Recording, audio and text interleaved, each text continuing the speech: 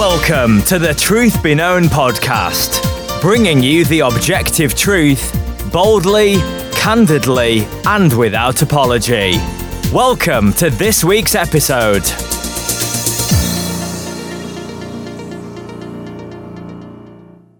Welcome back to another episode of the Truth Be Known podcast. I'm Nathaniel Jolly.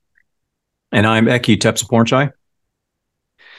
Well, brother, it's good to be back with you another week always, and enjoy these times. And by the way, people seem to be really liking the YouTube channel, which is strange for me because personally, I hate YouTube.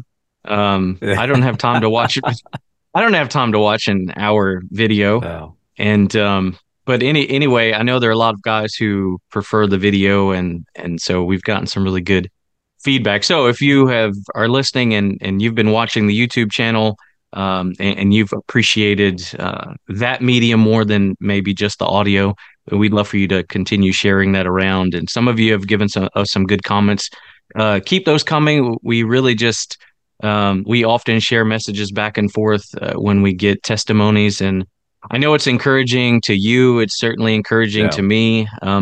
And I know it's encouraging even just for my wife to know that God is graciously using time away from her, and and all in the preparation, things like that. So we love to see that. Well, today we've got a really good topic, and it's a topic that will need to be brought up from time to time until Christ returns, and that's the topic. Really of forgiveness, but specifically on holding grudges. Holding grudges. The question is holding a grudge sinful? Right. And I think I've been reading around, and there are some folks who don't necessarily believe that it is sinful. In fact, there are some Christian folks, some of whom I know to be otherwise pretty solid people, who would believe that unless someone specifically asks for forgiveness, that you don't have to forgive that person, right? And so we'll kind of talk about those things during this podcast. And let's first start by giving a dictionary definition, just kind of a working definition. So what is a grudge? Well, the Oxford Dictionary says it's a persistent feeling of ill will or resentment resulting from a past insult or injury. And I would agree with that definition, but I would tweak it just slightly. I would add a persistent feeling of ill will or resentment resulting from a past insult or perceived past insult. Because very often, right, we have animosity or hold grudges, and it just ends up being a misunderstanding, right? Yeah, the whole topic of holding grudges, I think the best way to look at it is really just compare it to what we're called to in terms of our Christian character and conduct. And so holding grudges, it does tie into forgiveness. I think it can be actually more broad than that. It can be almost any reason for someone to express some sort of partiality or harbor resentment or ill will towards another person. But yeah, it's in short, I don't believe it's a Christian-like. It's not a fruit of the Spirit, and if we feel that we're holding a grudge against someone, we're essentially harboring bitterness in our heart. And when there's bitterness in our heart, the fruit of the Spirit is not going to flourish. Jonathan Edwards said that the root of grudges are envy, contempt, and resentment.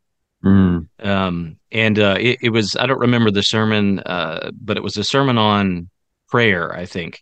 And those were the three roots that he gave: envy, contempt, and resentment, which I think are, really just kind of nail it. If you think of the broader scope of what a grudge looks like. And we'll talk about like that. We'll give a few examples of what a grudge are, but what are some ways that you see are prominent just in our society in general? Because instantly we can think of a few major movements and changes over the last few years that really embody what it looks like to have a grudge. Yeah, well, I mean, large groups of people, certainly the racist kind of culture that we have today, bearing a grudge over past transgressions, especially from the whole white supremacy, white privilege, this movement of painting everyone into a racist corner if they're not specifically an anti-racist. I think that those are very obvious forms of holding a grudge, and the oddity of that is that, here in California, in the city of San Francisco, they had passed a law. I think they passed it. I'm not sure how they're going to carry this out, but they're going to pay, I think it's $5 million to each Black American person in San Francisco. They did pass that, or at least I think they it? did. If they haven't passed it, they're very close to. It's got a lot of traction. But I'm pretty sure. Of course it does. Yeah, I think they did pass it. And then the question is, how are they going to do this, right? I mean, it's even if it's not passed and they're talking about how they're going to do this, it was an arbitrary number, and you're talking about payments to people who were never made into slaves in a state where there were never slaveholders, right? So this is a form of what we see holding a grudge and on a massive scale that doesn't even make sense. And so I like that you added the word perceived, because in this case, it's not even actual, right? It's, so I think we see a lot of that today, but I think in a personal scale, it's usually just as you mentioned, it's someone who has wronged us in the past. It's someone who has said something that, maybe we don't agree with their views. We don't like the way they treat certain people or groups of people. We don't like the things that they believe. And we use that as a reason to kind of hold a grudge against them, to be kind of bitter against them. I think everyone can relate to that. And especially in matters of forgiveness, we know we're called to forgive our fellow brothers and sisters in Christ, but sometimes it can be very difficult. It's easy to say, I forgive you. It's another thing to actually forgive that person. And what usually ends up happening, in a lot of cases, that people will carry that grudge against them.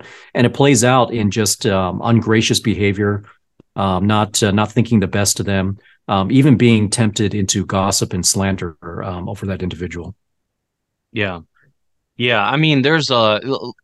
That's a good point. So let's just talk about some of the ways it plays out, because I think sometimes people may not be aware that they're holding grudges, right? And they think, okay, well, no, I'm not really holding a grudge. But there's a huge list, so we can't hit all the things, but just I think some common things that you've already brought up, dwelling on the past, right? Just kind of replaying. If you're replaying the scenarios of whatever happened to you, kind of over and over, throughout the weeks, throughout the months, that's probably a good indication that you're holding a grudge against someone. Bringing up past wrongs, right?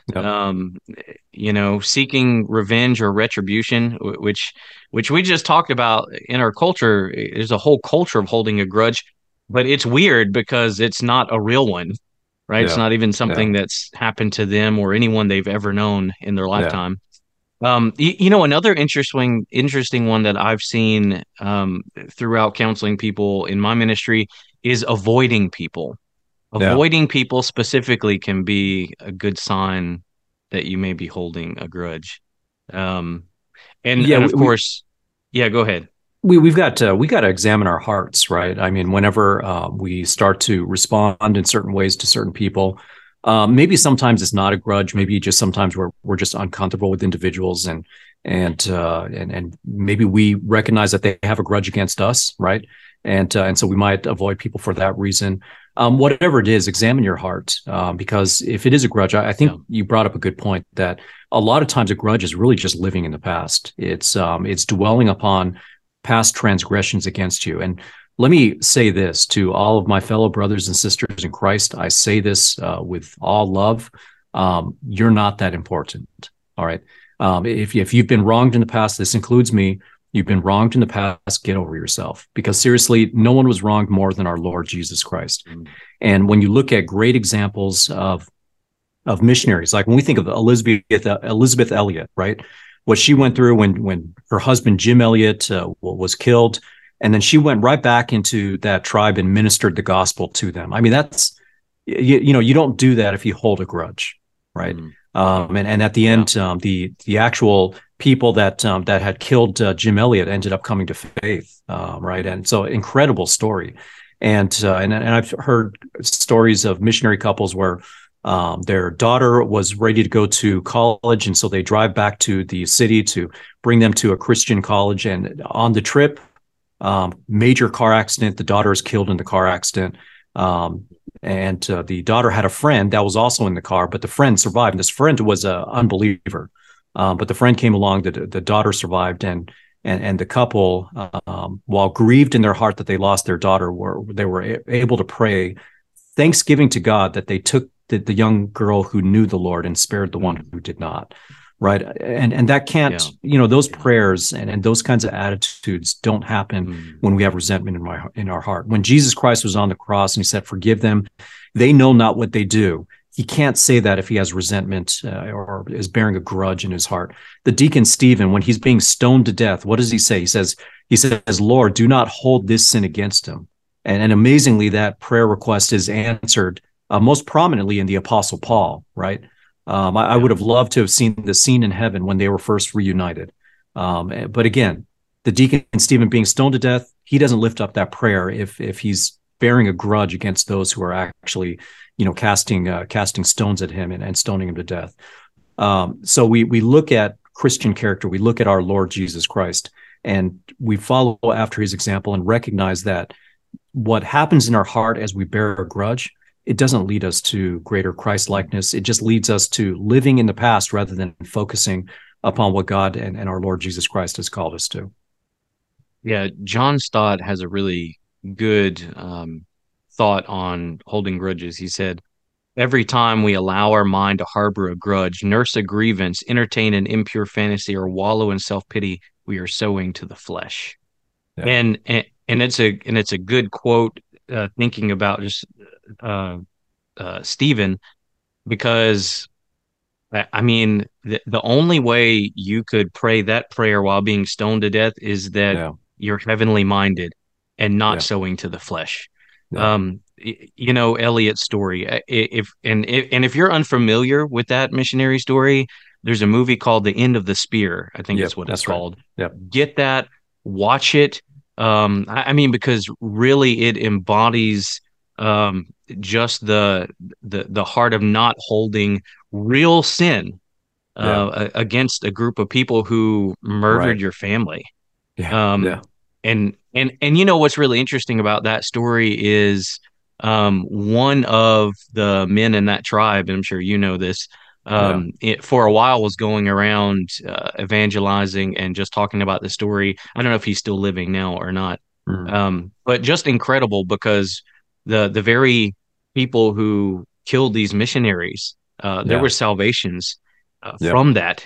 And he went around talking about it. And I mean, just such an incredible story. And the worldly view is, how could you ever do that? How can you embrace someone like that? But we're called to be heavenly minded, not worldly minded. We've got to think differently than the world thinks. And this is a really hard area. I mean, if we're honest, right? When we're legitimately wronged, it's hard to forgive and dismiss that. But that's what we're called to do.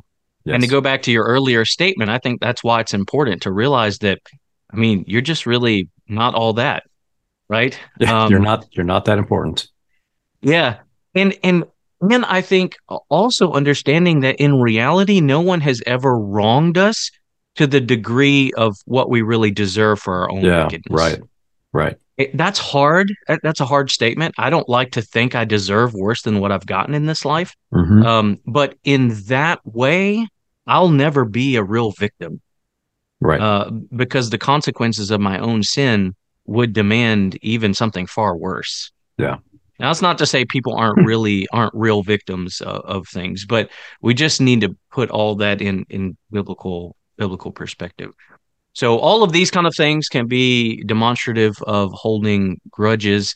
And so let's go to the scripture. So here's the question. Someone comes to you, Eki, and they say, well, this brother, this sister, they've been gossiping about me. They've been spreading untruths on social media about me. They slighted me in church on Sunday morning, whatever the case is, and they're not repentant. I mean, they aren't asking for forgiveness.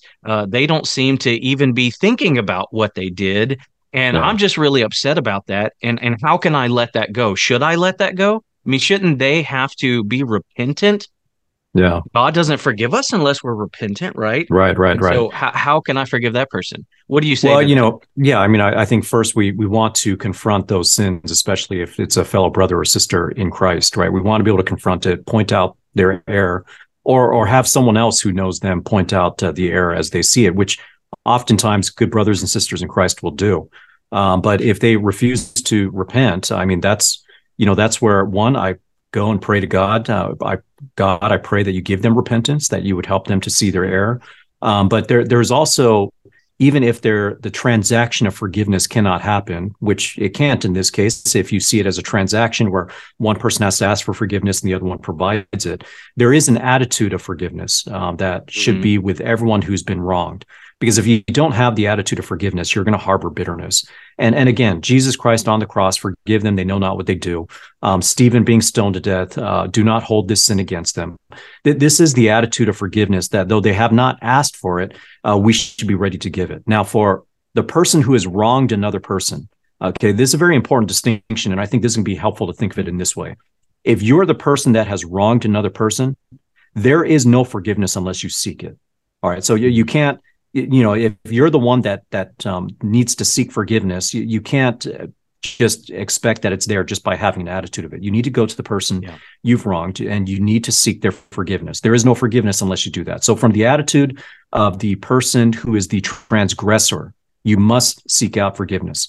But from the standpoint of the one who's been wronged, you should always have an attitude of forgiveness, even if it has not been asked. I think that is the model that we see in our Lord. That's the model that we see in the deacon Stephen. And when you look at the spirits and the fruit of the spirit versus the deeds of the flesh, I think it all is consistent with what the fruit of the spirit is. Because otherwise we're harboring that with us. We're holding a grudge. We're going to be guilty of partiality. We're going to be tempted to slander. We're going to be tempted to gossip. We're going to be tempted to all kinds of just ungodly behavior. And the other example someone might bring is, well, what about imprecatory psalms? Isn't imprecatory psalms, raining down judgment upon those who stand against God? And indeed they are. And yet what I would argue with imprecatory psalms is that in our case, we are now living in new covenant times. Jesus Christ has given us the commission to share the gospel. Our greatest desire, even for our greatest enemy, should be that they come to Christ. And so the imprecatory psalms are fine as long as you recognize that, hey, this should only be for someone who does not come to Christ. Even more than wanting judgment upon them, I want them to be saved. But if they're not going to be saved and they're going to continue to stand against you, then yes, Lord, bring about your wrath, bring about your vengeance. But I pray that even more than vengeance, that you would actually give them repentance. And that I believe is the true attitude, the true Christ-like attitude that we should all have. Yeah, and it's interesting to talk about the two people involved in this scenario, right? And I think the person who is the offender, if they're genuinely the offender, right? We'll get to perception in a moment, but if they're genuinely offender, I think you've got to realize that if that's you, not only are you in sin, but then you are providing a pathway for evil to work in the heart of the one you've offended. Yeah. Because that offense, right, provides opportunity to hold on to bitterness. And so not only are you guilty of your own sin, but you're guilty of tempting your brother to sin. And so it's kind of like a double whammy there.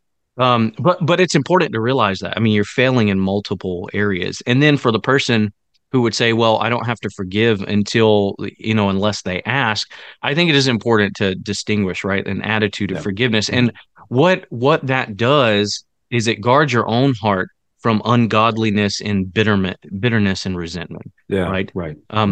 But because if you allow yourself, it's impossible, I think, to have the attitude of, well, I'm not going to forgive that person unless they ask me, and not give in to bitterness or resentment at some level that's sinful. I don't think that's possible. I think you can not. I think relationships aren't necessarily mended. I don't think that there can be verbal forgiveness and trust rebuilt unless the person confesses and asks for forgiveness. But you've got to let that go. And in those scenarios, it's, the Lord deals with it, right? And you turn over to the Lord. when you talk about imprecatory Psalms, that's an interesting one. I've kind of over the years went back and forth on that. And I think the conclusion that I've come to and the example that I really appreciate in scripture is from Luke, because the disciples went here very quickly. Yeah, they did. Yeah. In Luke 9, the disciples, James and John, turned, they saw this and they said, Lord, do you want us to command fire down from heaven and consume them? But he, Jesus, turned and rebuked them and said, you do not know what kind of spirit you were of, for the Son of Man did not come to destroy men's lives, but to save them. Yeah. And I think that is the heart of the New Testament. So I don't know that I believe there is a normal place for imprecatory Psalms in the New Testament. No. I don't see that heart demonstrated. That's not to say we don't want God's justice to be seen, where evil prevails and things like that. That's not what I mean by that. But I think as believers, our heart should be to see men saved, whether they're unbelievers or if they're believers, to see their hearts come back to truth. And I think if we jump to imprecatory Psalms, I think this is what we're doing, exactly what the apostles here, the Jesus disciples here were doing. Right? They went for the fire from heaven, and Jesus says, no, you don't understand what spirit you're of. And so I think that's a good thing to consider. It's interesting. We got there's tons of scriptures that kind of give the heart mentality of not holding on to grudges and how we relate to one another.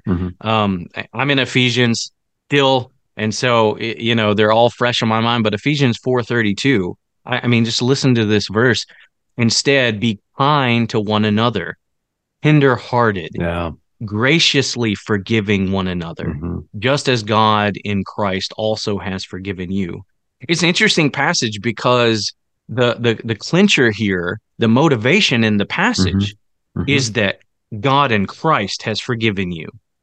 Therefore, do these other things. Graciously forgive. Therefore, be tenderhearted. Therefore, be kind to one another. And you just can't do that if you're always rehearsing a wrong that someone's done against you in your mind. It's impossible.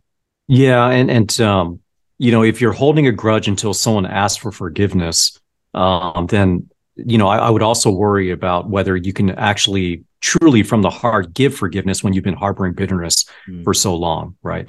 Whereas if you have an attitude of forgiveness, I think you're putting yourself in a position to actually just rejoice with your fellow brother or sister when they come and ask for it. You've already given it, and you're thankful now that they've seen their part and have come to you and asked for it. And you know what? And there are times where I know from my own life, I believe I've been wronged. And fellow brother or sister in Christ, we talk it out, we work it out, and they never actually asked me for forgiveness. I know in my heart I've forgiven them.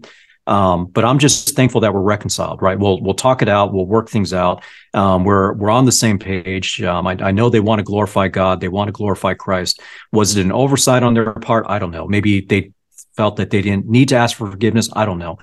But my desire was unity. My desire is unity and for us to be together. And so, you just forget about it and you just move on. And each person's going to have to stand before God in terms of how they walked, what they did in obedience and in disobedience. And I'm sure that when I stand before God, there's going to be a number of instances that are going to be brought up that I could have done a lot better. Places where I overlooked even my own transgression. I've probably done that many times. And so we want to be gracious and kind towards each other because we recognize that, look, the battle against the flesh is ongoing. And if you say that you are without sin, then you're deceiving yourself, right? But we're called to repent of it, but recognizing that we all have our shortcomings and in seeing our own shortcomings, it's just like Matthew 7 when it talks about, why do you complain about the speck that is in your brother's eye and do not see the log that is in your own? We want to be gracious, recognizing that, hey, I'm looking at Matthew 6 and the Lord's Prayer. Forgive us our debts as we have also forgiven our debtors. I mean, in that case, it's similar to what you just read, but it's kind of flipped the other way where we're asking God to forgive us, but it presumes that we're forgiving others as well. So I think this is just, you can't be a person of the gospel without having this kind of mindset towards those who may wrong you in one way or another. Yeah, and I mean the next verse in that Matthew is, but if you do not forgive others, your Father in heaven will not forgive our Yep. transgressions. Right. Right. I That's it, I mean, that's not talking about salvation, right? But that's the standard, and it's interesting because I think one thing that our culture does to us in our current day and age is sort of makes us go overboard and swing the pendulum to the far side. And so we've got, Big Eva that's crying unity, unity, unity. And what yeah. they mean is uniformity Yeah. um, to doctrines that no Christian can often align themselves with. Yeah. But we can't neglect the fact that the Bible commands and demands that the Christians seek genuine unity, Yeah. right? And so we can't ignore that. I mean, Ephesians chapter 4, the whole first part is Yep. that verse. Yeah, I mean, well, Paul, let me just read the first couple of verses of that. I mean, I really want scripture to set in the minds of people when you're talking about this and you find yourself bringing up those things and you recognize you have a grudge. You need to know what scripture has to say about these things and let that be what convicts you. So Paul says, therefore, I, the prisoner of the Lord, by the way, Paul's writing this while he's in prison, right? Yeah. Um, implore you to walk in a manner worthy of the calling with which you have been called. So there's an expectation, Yeah. right, Hmm. of how we walk as Christians. There, you can walk unworthily or you can walk in a manner worthy. And then he goes on to say, describe that walk. He says, with all humility and gentleness, with patience, showing tolerance for one another in love, being diligent to preserve Hmm. the unity of the Spirit in the bond of peace. And that has to be our goal. And it's interesting because humility there, and oftentimes in scripture, it does carry with it the idea of not thinking of yourself as highly as you think of others, Yeah. right? Yeah. Yeah. And so if that's going to be true, we've got to look at other people when they wrong us, and we're not ignoring the wrong. We acknowledge that. If we're going to be biblical, you actually have no right to even repeat that over in your mind unless you've gone Yeah. and talked with them first, Yeah. right? So if you haven't talked to the person that you're offended by, then you're just in all kinds of wrong. And it may have been just a simple misunderstanding rather. And so we've got to go through this, but this should be the heart of the Christian is for there to be unity. And sometimes, like Stephen, it means you're going to be the one that suffers, you know. And we don't like that as humans, right? We want revenge. We want people to pay for their wrongs, and there's a general sense. Well, look, no one's going to get away with sin. Nobody. No one's going to get away with sin. Everyone will have sin paid for. Those in Christ, our Yeah. sins have been It's paid paid on for the by cross. Christ, Yeah. Hmm. right? And even here, as a believer, we still may pay, you know, for sin in earthly ways. Yeah. We're not sheltered from consequences of sin just because we're in Christ. It's Right. just that they have been paid for, and we're no longer penalized eternally for those. Yeah. But the We can unbeliever, be. Yeah, we can be chastened by God the Father for our disobedience, ways in which we have failed. But just to piggyback on the importance of unity, it's Paul, the book of Ephesians, first three chapters theological, last three chapters applicational. But the central commandment, everything that falls under application, falls under that opening command to walk in a manner worthy of the calling by which you've been called. And the first place he goes to is unity, right? And same with the letter to the Philippians. When you go to the letter to the Philippians, the first chapter, the very first commandment is to walk in a manner worthy of the gospel of Christ. And what does he stress right after that? Unity. In fact, that leads right into chapter 2, where Paul, who has been rejoicing over and over again all throughout chapter 1 because the gospel is spreading and that people are sharing Christ, he says, make my joy complete. And how is it that you make his joy complete? By being of the same mind, the same spirit, being united. the book of First Corinthians, and First Corinthians is filled with all kinds of issues of carnality. People that are still walking very much like the world, living like pagans, doing all kinds of fleshly things that they shouldn't be doing. And yet, what's the very first issue that Paul addresses right from chapter 1? It's their division and their lack of unity. I've been teaching through John chapter 17, the high priestly prayer. And in John chapter 17, the first 5 verses, Jesus prays for himself. The last 6 verses, he prays for all future disciples. But in the middle, from verse 6 all the way to verse 19, he's praying for his current disciples. And when you read through that section, you only find 2 actual requests. In that prayer, there's only 2 actual requests. The first one comes in verse 11, when he says, Holy Father, keep them in your name. And of course, if you've done a study on the name of God, it's not just a label. The name of God is talking about his characteristics, his attributes, and by keeping them in the name of God, that is a request from God the Son to God the Father to preserve those who are his, to preserve them in the faith, to keep them in the name is to keep them believing in the true God, believing the truth about God. So it said, keep them in your name, the name which you have given me. And then he says that, and this word for that in the Greek, this is hina. We as seminary students will refer to this as a hina clause. It gives us the purpose. Okay, so the first request that Jesus Christ has for his current disciples, and I would argue by extension, this includes all of us, but keep them in your name, the name which you have given me, for this purpose, that they may be one, even as we are one. So the most important reason, so the primary reason that Jesus Christ puts right there before us to be kept in the name of God, to be preserved in the truth, to be preserved in the truth about who God is, to be worshipers of God. The primary purpose he labels, that he lists, is that they may be one, even as we are one. And that is a oneness in what we believe. And by implication, that is a oneness in terms of how we behave towards one another. So very, very important prayer request from our Lord. And we see it over and over again in the epistles, in the writings, the priority we see over and over again from the Apostle Paul. And again, why are we focusing on unity? Because when you bear a grudge, you are introducing division, not only in your heart, but in your actions. And it just doesn't play well in the body of Christ. Yeah, I mean, Colossians 3 is another one. I mean, Paul starts the same way, talking about putting on humility and being kind to one another and gracious to one another. And then somewhere in the middle there, in the first few verses, he talks about putting on love, right, which promotes unity.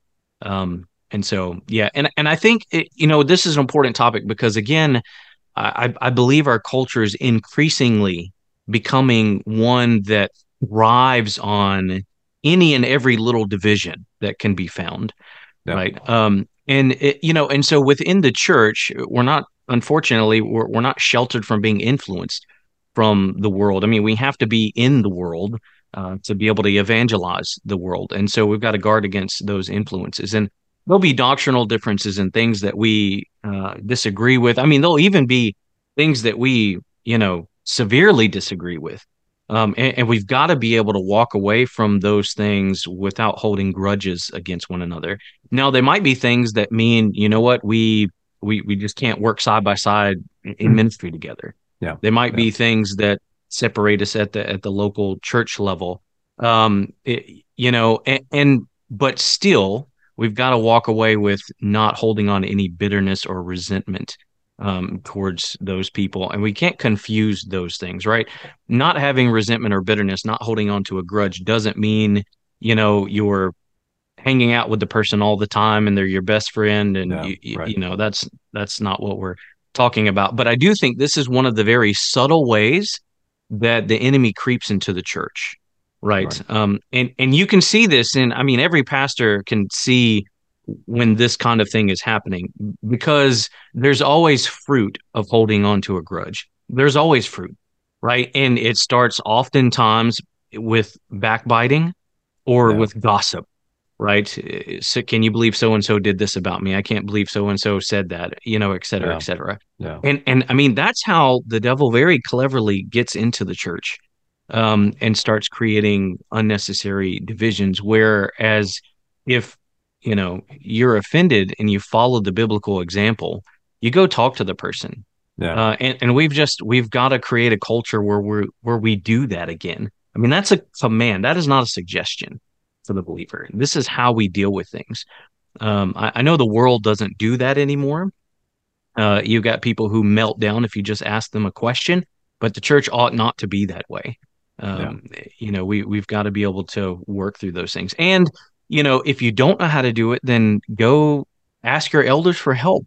I mean, that's why they're there. It's not a petty thing. It's not so little, it's not worth their time. On the contrary, right? These are the little things that really can destroy a church if they're left for long enough. I mean, you hear stories, right, about this kind of thing left over years and years and years, and after a pastor or two, and then finally, there's a big breaking point, and you find out that this whole thing started over something that happened 8 years ago, and it just never got addressed. And so there's been all this stuff that's come out of it. So I think it's a big deal in the church today, especially in our culture. We're just trying to be sensitive to the schemes of the enemy that we see in our culture today. So be thinking about it. Yeah, and let me add this, because I think you added a helpful definition to grudge, which was what is perceived, right? And I think this I'd like to address another attitude that we as Christians ought to have, and that is thinking the best of one another, right? Because oftentimes what we do is something happens and we read intent behind the action that may or may not have been there, right? Now, if we see an actual sin, it's clear. We've gone to talk to the person, we've even verified it, then that's one thing.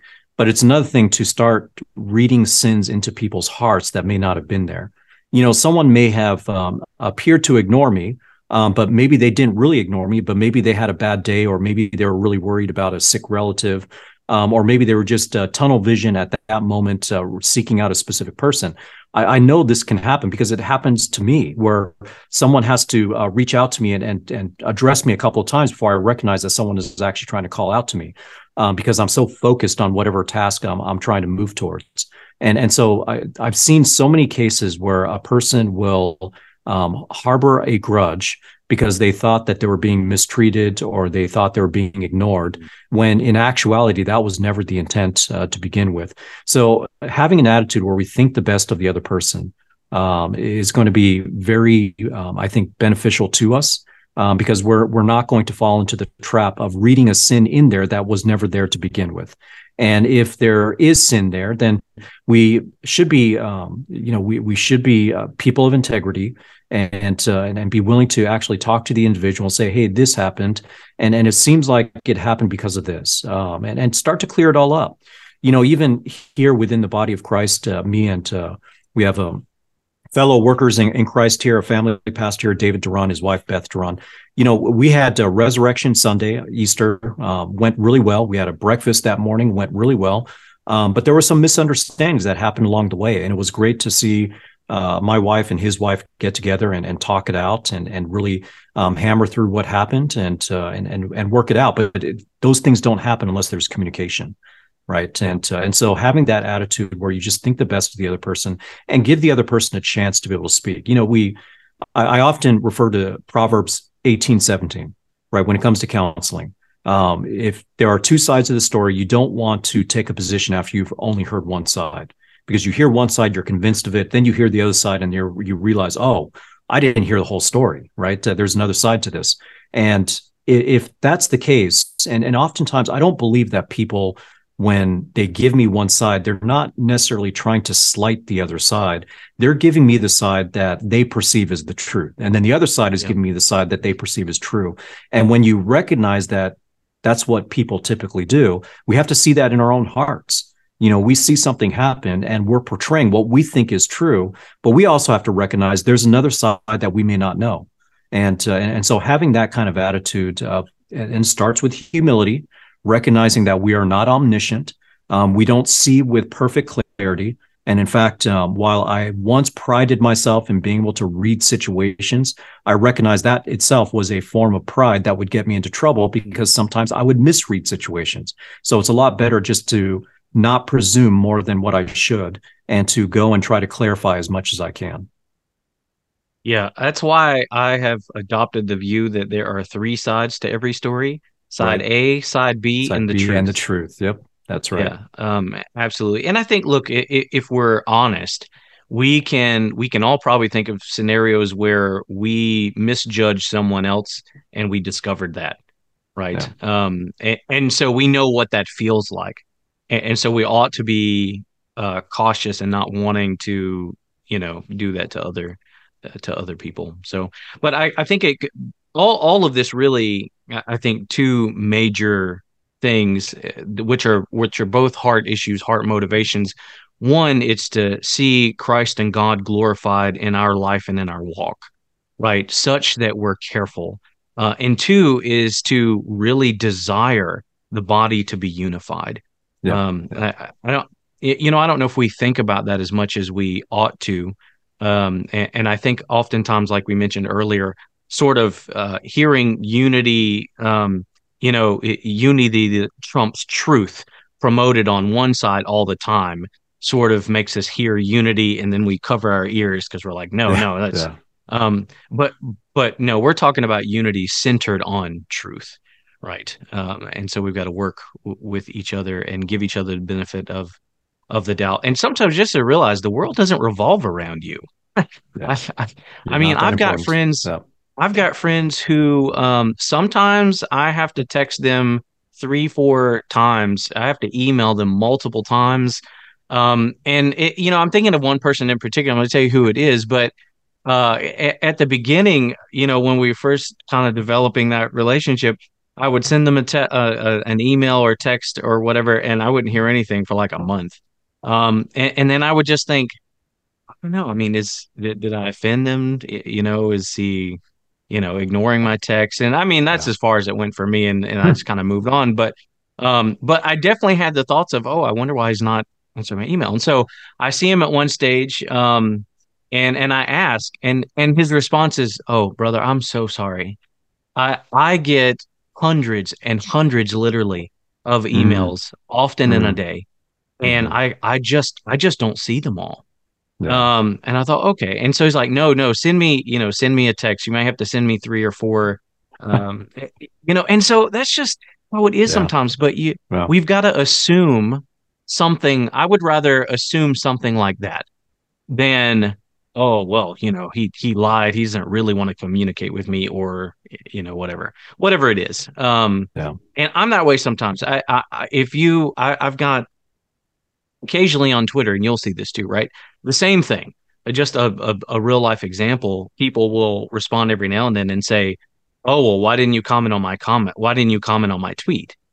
Well, I'm Mm, like, yeah, I'm sorry, I don't even have a large account, and so I'm like, man, the guys who have real accounts, yeah. how do they keep up with anything? Because mine's not that big, and I just don't see most messages, right? Yeah. Right. Right. You you tweet something out, you've got 100 people or, you know, 10 people commenting on 5 or 6 tweets you've done. So you've got Yeah. 50, 60 things going on. Like, man, I just missed it. I'm sorry. Hmm. That's all it was. It wasn't because I was ignoring you or because I didn't want to respond. I don't respond to trolls as that much, but if you're one of the guys who are engaging in goodwill, and that's kind of been your history, probably just didn't see it, you know. Yeah. Um, Yeah. and, and And so, even technically speaking, Twitter notifications, I think have been a little wonky recently, mm, because if I go back and look at what I've tweeted and start going through the comments, I'll start to run into comments like, "Oh, I didn't see this in the notifications," and it's usually like 40 or 50% of the comments that are made I don't come up in notifications for whatever reason. So yeah, that happens too, and you don't want to attribute something to a fellow brother or sister in Christ when, quite honestly, they just didn't see it. And sometimes I'll leave a comment for someone, and they don't respond to it until a few months later. And I know what happened. They just didn't see it in the notifications, yeah, and then they just went back and they happened to revisit it, and then suddenly they saw it, and then they liked it or they responded back to it. whatever the case may be. But you know what? I wanted to just remind everyone the fruit of the Spirit from Galatians 5. When we look at the fruit of the Spirit from Galatians 5, and we did a series on this, but the fruit of the Spirit is love, joy, peace, patience, kindness, goodness, faithfulness, gentleness, self-control. Against such things there is no law. And when I think about each of those elements, and John MacArthur, when he preached this passage, he made a very good argument that this is not a bunch of different fruits. This is all one fruit, and it all, because fruit here is singular, it's not plural, and you either have all of it or you have none of it, right? So he made an all or nothing kind of argument, which I think is worth considering. But even if you want to break this up, I think there's a commonality that you see throughout each of these fruits, each of these characteristics that don't go along very well or not very complementary to the idea of holding a grudge. I think it violates. I think it violates your joy. I think it breaks peace. It makes you less kind. There's goodness and faithfulness that's not there. Gentleness. It's going to be. You're going to be tempted to be more harsh and all those kinds of things. So when I think about the fruit of the Spirit and what we want to do to cultivate the fruit of the Spirit by walking with Christ, bearing a grudge just doesn't make sense. And MacArthur's a good example of someone who doesn't bear a grudge. Right. I mean, you look at the vitriol that he gets in these ministries, and occasionally he'll make comments about how he just doesn't worry about it because whatever. But speaking of MacArthur, I've got a quote that goes along with what you're saying from him pulled up. Let me just read that. He says, on the other hand, a person who constantly focuses on the negatives, faults, shortcomings, and slights of others is a person not controlled by the Holy Spirit and perhaps an unbeliever. Bitterness, resentment, a critical spirit, holding grudges, and the like are works of the flesh, not of the Spirit. And then he goes on in another quote to say, the meek person has died to self. He never worries about his own injuries. He bears no grudges. Amen. Amen. So with that, we hope that this has been helpful for you guys. Again, these are just things that they're good heart checks, right? Things for us to sit back and consider. We want to live holy lives. We want our neighbors to see something of Christ in us. We want the outside to look at the church and see that we don't function like they do. We don't treat one another like they treat one another. We don't deal with problems and disagreements the same way they deal with problems and disagreements. And it just takes humility, right? Sucking up our pride and letting it go and working with one another. So hope that this has been helpful for you. Just a couple reminders. If these podcasts have been helpful to you, we'd love to get your feedback. Feel free to send us an email. You can do that. The email's in the show notes. Continue to check out our YouTube page. It's under the same name, Truth Be Known, again, in the show notes. Share that around if it's been helpful. And if you want, you can get really cool mugs like this. I don't know if you can see that, if it's the right way. I can see that. Yep. But it says, truth be known, trolls be triggered. Anyway, sometimes it's my favorite mug. We love people, but don't feed the trolls. Yeah. Anyway, and we love you guys. We hope that God is working in your life through the podcast. That's really why we do this, and hopefully we all grow together. So until next time, let the truth be known.